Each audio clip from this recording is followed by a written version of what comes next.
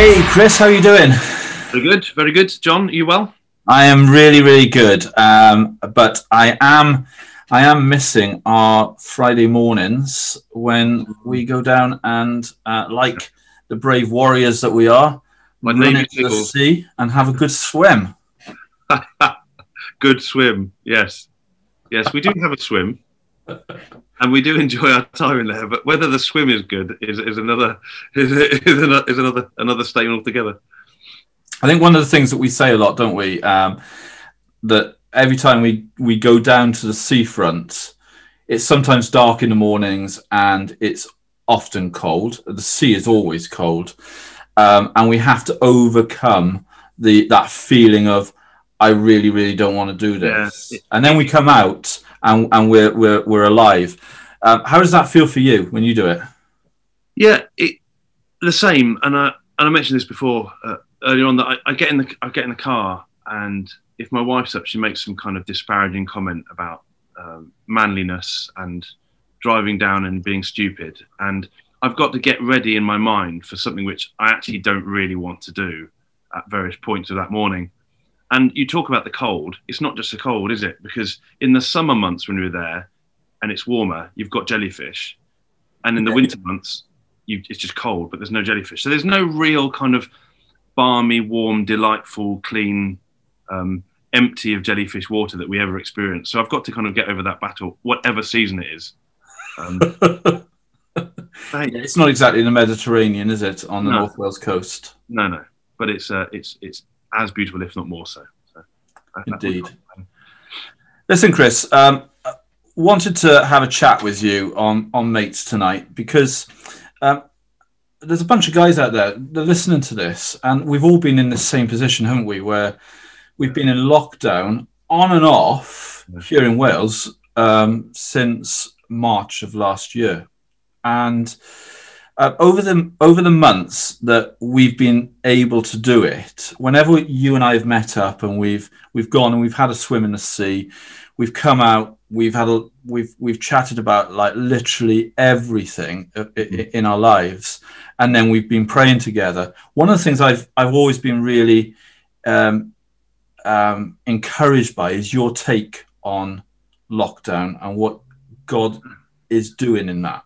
And do you want to just share a little bit about how you have seen that over these last 10 or so months? Yeah. Okay.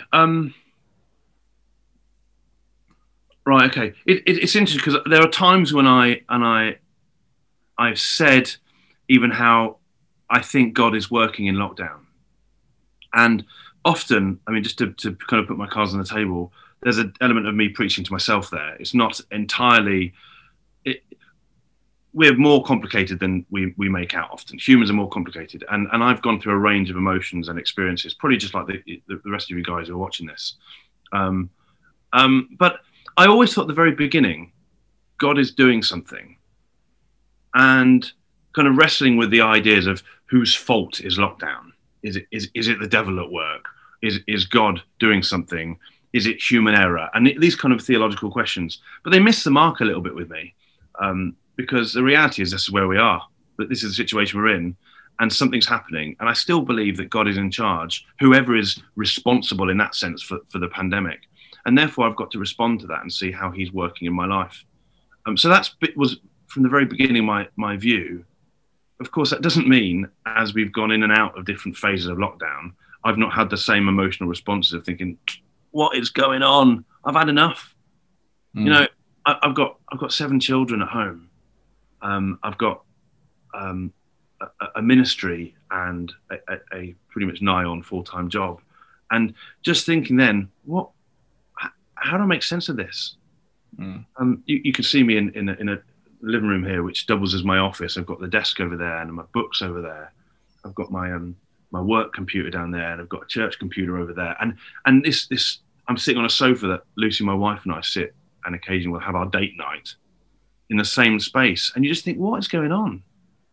But yet, in that has been quite a magnificent year where I feel a little bit like that journey down to the seaside in the morning when we go swimming, where I've got to choose what am I really about, what really, really matters.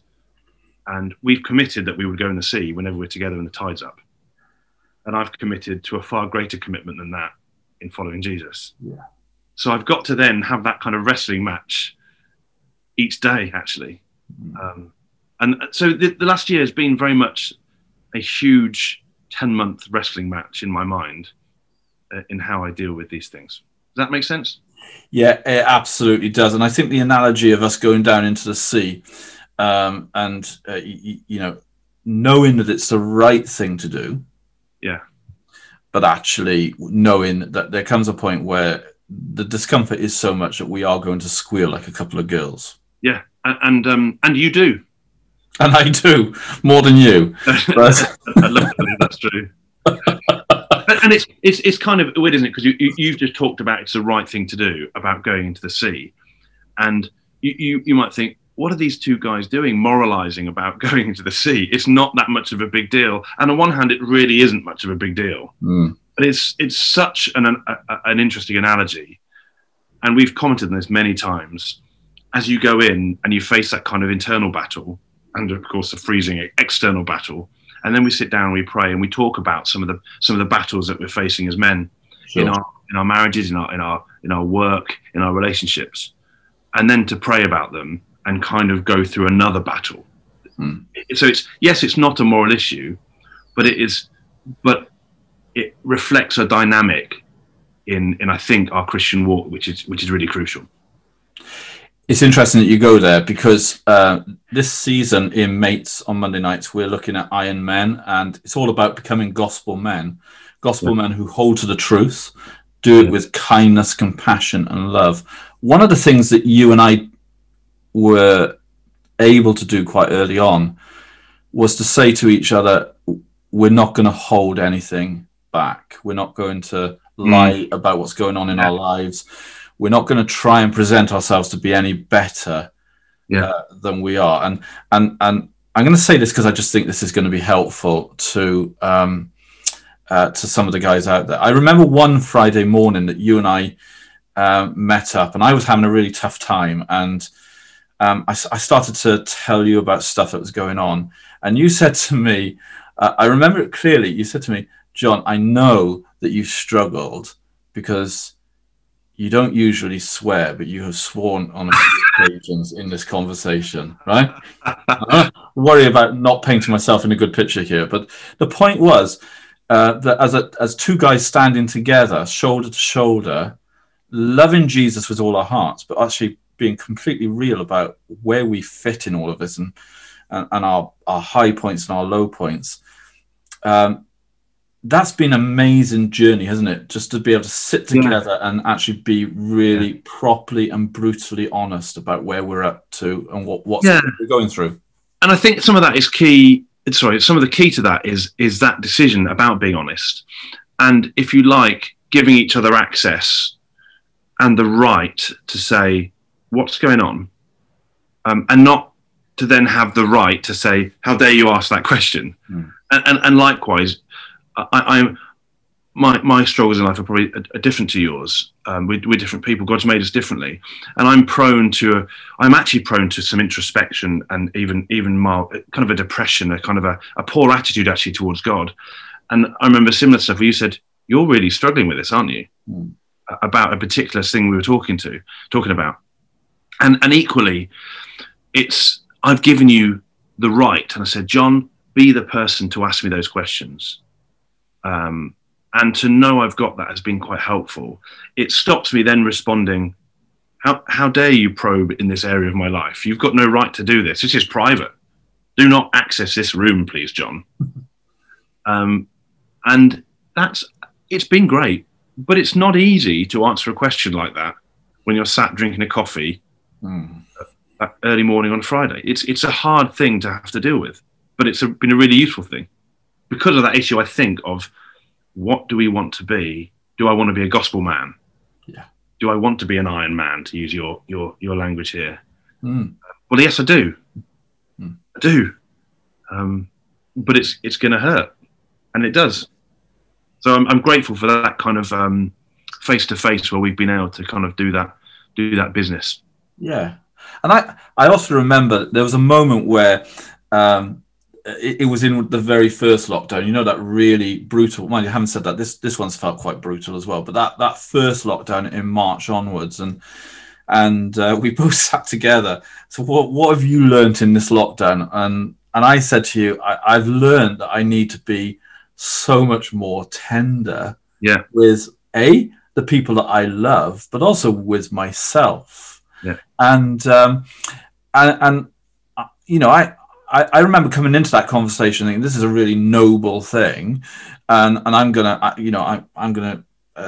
share with Chris that I really want to be kind. I just want to be a much kinder person. And I remember you challenging me on that in terms of what form of kindness are you going after? Are you going after the kind form of kindness that's just you're not going to ever challenge anyone, or are you going after a kindness that that means that you're going to challenge people, but you're going to do it with love and compassion at the heart of everything? And so it wasn't even challenge. It hasn't even been challenging each other over the negative stuff in our lives. It's been challenging each other over the good stuff, the stuff that we want to do with all of our hearts. So what's your motivation for that? And I think just share a little bit, because that's been my impression of this, but that just two guys together, shoulder to shoulder, how has that influenced you, just in terms of how you think through life and all that stuff? Well, it's funny. I remember the conversation about tenderness. I don't remember what I said in the same way, and I'm grateful that you even shared that with me, because that's quite helpful. What I do remember is coming away from that and thinking,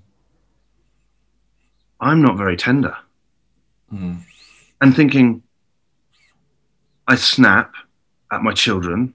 And if you've got children and you're watching this and you're thinking, you know, I'm sat there doing my work at home, if that's what the situation, or you're on furlough, or you're unemployed, or whatever the situation is, it's easy to then think of those little interruptions in your life as kind of, what are you doing? Or maybe I'm just excusing myself.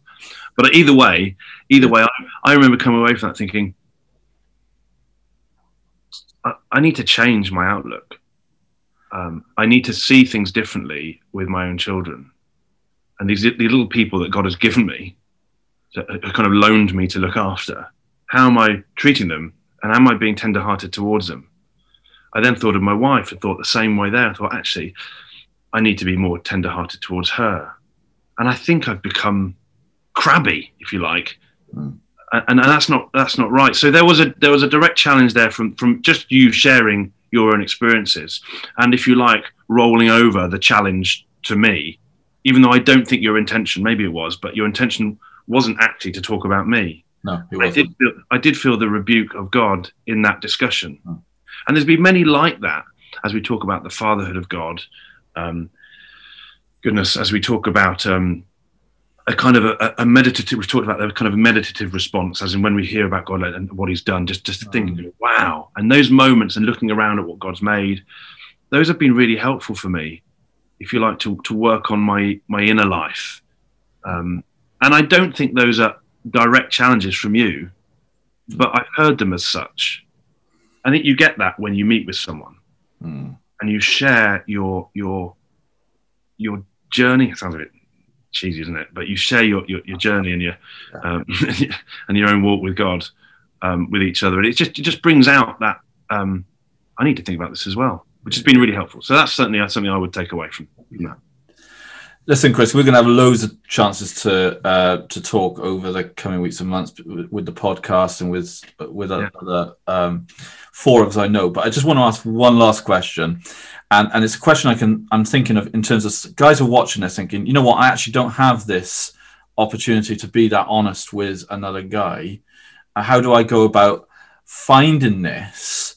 Yeah. Do you want to just talk into how you and I master planned dates and how we master planned living in the next villages to each other? Because to be fair, we must have been brilliant in terms of making that actually happen. Yeah, well, I looked you up on LinkedIn. I found out where you lived, and I chose to move nearby. I thought that'd be really.